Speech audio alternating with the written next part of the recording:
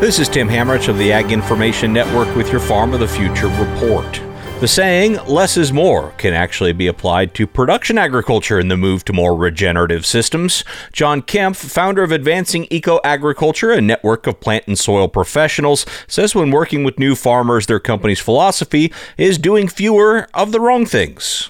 So our recommendation when we started working with growers, many of them initially that we started working with were irrigated. And so being irrigated, they have the capacity to add nitrogen through the growing season as needed. And so we said, okay, we're only going to add nitrogen when the crop needs it. And we're going to measure every 2 weeks of the growing season so we know exactly what's going on. And as a result of that, one change, we reduced nitrogen applications from 150 to 50 pounds. There were 0 PGRs applied, not a single application, no fungicides, no insecticides. We reduced potassium applications by 60%, and we got a 60% yield increase.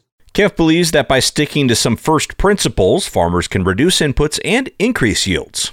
It's easier for us to see other people than it is to see ourselves. But the reality is that this scenario of doing the wrong things or at the wrong time is almost universal in a lot of our crop management approaches where we're doing the wrong things and we're creating a lot of our own problems. Since 2006, Advancing Eco-Agriculture has served over 2 million acres with their regenerative programs. And that's today's Farm of the Future report brought to you by the Ag Information Network. I'm Tim Hammerich.